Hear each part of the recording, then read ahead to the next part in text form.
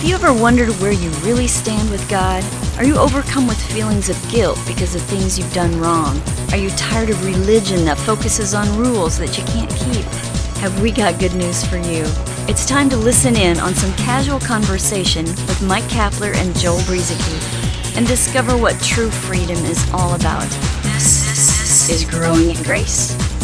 Hey, welcome once again to Growing in Grace. I'm Joel Brieseke, Mike Kapler right here with me, getting together for our weekly gig cast, G-I-G, Growing in Grace, and we got some great stuff to talk about after this. I just love that series that we just completed last week, Cap, the Covenant Confusion series, and by the way, there are a lot of ways that you can get a hold of us. We love hearing from you. We love hearing your emails, and if you have any comments about the program, you can connect with us also on Facebook. It's facebook.com/Grace Roots. Real easy to find us there. And Cap, you don't tweet, do you? I haven't jumped on the tweet bandwagon yet, no. I have not. Well, you need to, but anyway, if you want to connect with one of us, it's at Grace Roots on Twitter. And we'll try to get Cap talked into the Twitter thing. And really, the only thing I really do on it is I post the program, and every once in a while I post something that comes to my mind, something I've shared on Facebook. I'll share it on Twitter too. But anyway, you can find us those ways, and like I said, you can also email us, and you can find all that information on our podcast website, growingingrace.org. Well, how's things going with you, Cap?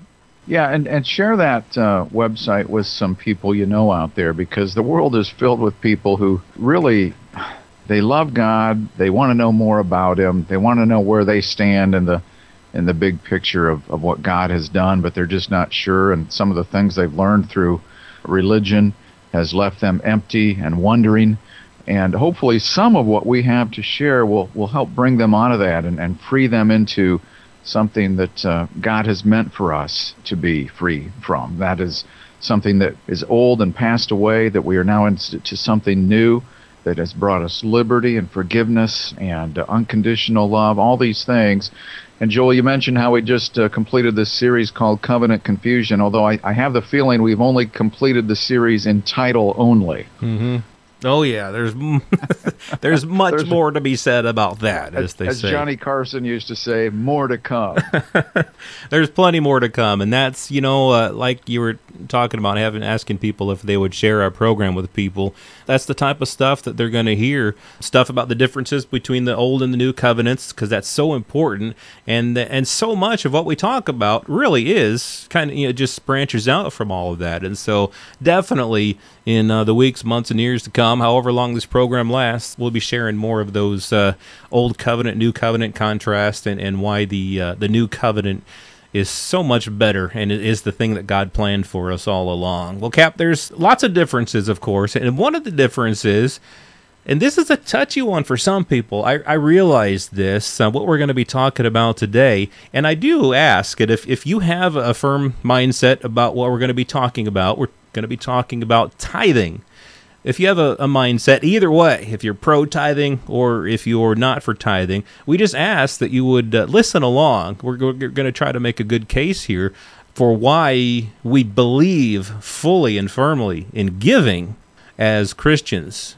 But we're going to question whether or not tithing is something that we're meant to do as Christians. So hopefully you'll listen with an open mind, ask God to show you what He would have you to see, because we're not the final authority on this. But if you listen along, we hope that you'll be freed up in some ways to, again, to hopefully be freed from this thing called tithing, but free to give cheerfully from your heart. Yeah, I mean, hopefully, if nothing else, you're going to see a perspective you haven't seen before, and then you can take it from here wherever you want to take it, all right? I think this is a good one to talk about after coming off the Covenant Confusion series, because with that in mind, with that fresh in our minds, the confusion between the Old and the New Covenant that we've been talking about for the past nearly 8 weeks or something like that.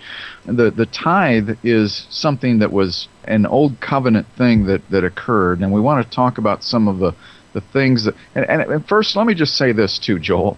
There are a lot of well-meaning pastors and church people out there who are just teaching what they were taught.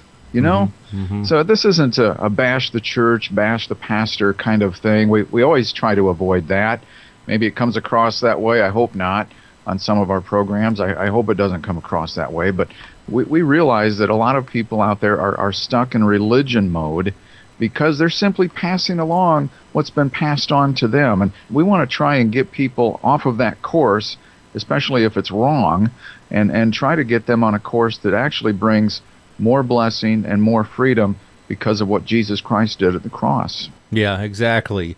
And I know that the one of the places people go to first when teaching the tithe is Malachi 3, of course. And I want to point out how that was actually in the Old Testament.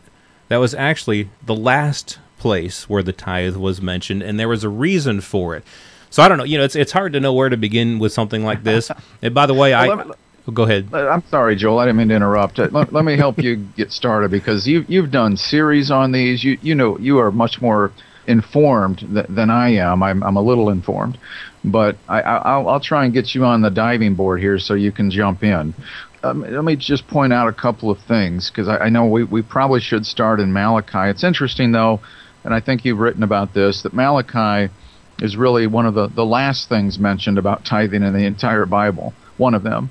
Certainly there at the end of the Old Covenant, the Old Testament. But there's so much more that talks about tithing before that. But everybody always seems to focus on Malachi chapter 3. But the word tithe simply means 1/10, okay? And that's all it means.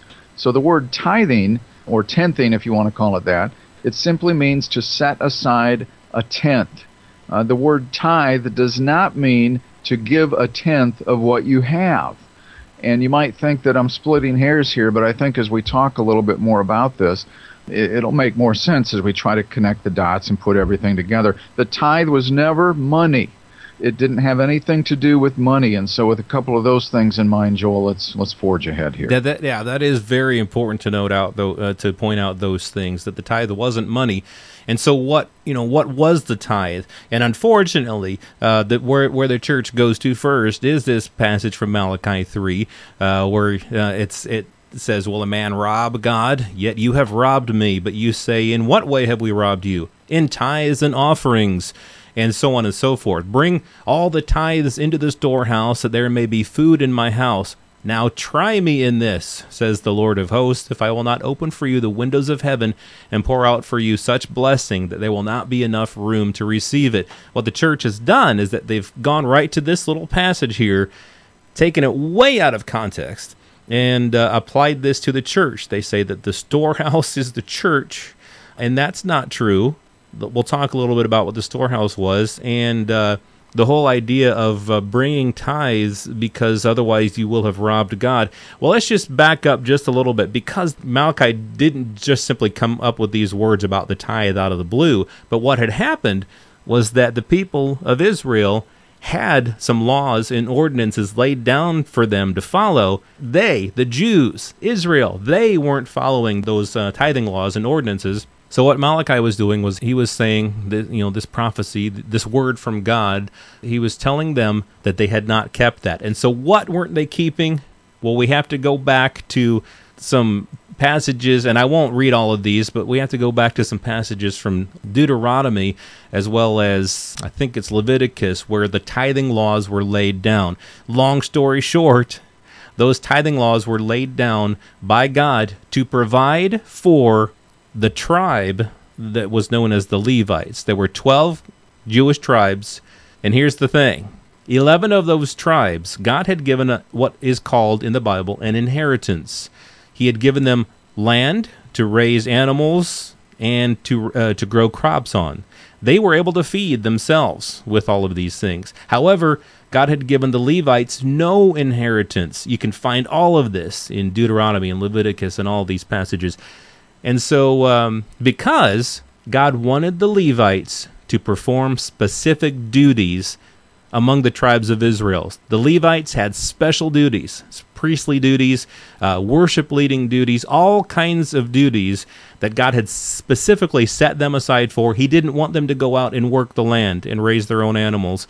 He told the other 11 tribes to bring a tithe of these animals and crops so that the Levites could eat. That's what these tithing things were. Like you said, Cap, it had nothing to do with money, but it had to do with eating. It had to do with food. And so I think that's a good thing that we need to know when we get to Malachi, that the Jews had forsaken the Levites. And the Levites had actually had to go out into the fields and work themselves, and God didn't want them to do that. And so that's why God told the Jews that they were robbing him. Okay, so I'm just following along here with you and making sure that we're all, because I know you can go as far as you want to go with this, so I want to make sure I'm staying with you. God promised Abraham that his seed would inherit the promised land. So the Israelite tribes, after being freed from Egypt, inherited the land, but all of the tribes except the Levite tribe. They inherited the tithe instead of the land, so they received a substitute for the inherited land was the tithe. And it was given on one condition. The condition was that they would serve and minister to their Israeli brethren. But again, as you said, it all had to do with food, because the land that was inherited is where they grew the food, and that's what was being provided to the Levites. Yep, exactly. It all had to do with food. You know, the Jews, under that old covenant system, they had money. They exchanged money. They bought things with money, just like we do today. But God never told them to tithe of their money, because it wasn't about the Levites getting money. It was about the Levites getting fed. And then later on, God also he commanded that the Jews provide for strangers, orphans, and widows who couldn't provide for themselves. And that's really, like you said, that's what the tithes were all about, is about feeding people. And so we can't just go to Malachi and rip that passage right out of context and say that the storehouse is a modern-day church. That's just, to me, it's just laughable, because there's no way that we can apply the term storehouse to the church today. The storehouse, what was the storehouse? The storehouse was the place, guess what, where the food was stored. It was a storehouse, so that the Levite tribe could then come to the storehouse and get the food that had been set aside for them, and then they could eat. So many people, and we're going to have to probably pick up on this next week because we're running out of time here, but the Jews, they brought the stuff to the storehouse so that the priests, the Levites, could eat the food.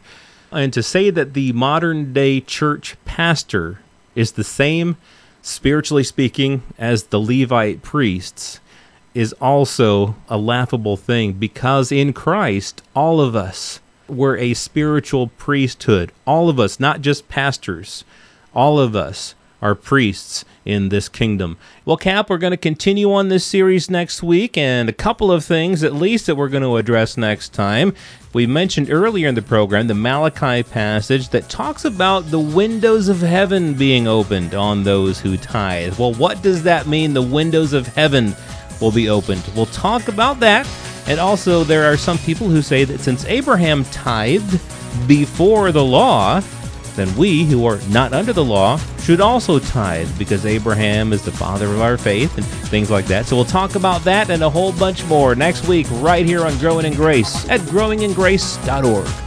This has been Growing in Grace with Mike Kapler and Joel Brieseke, heard online through various internet sources around the world each week. To access hundreds of past programs, visit graceroots.org. Share it with a friend and listen again next week for more Growing in Grace.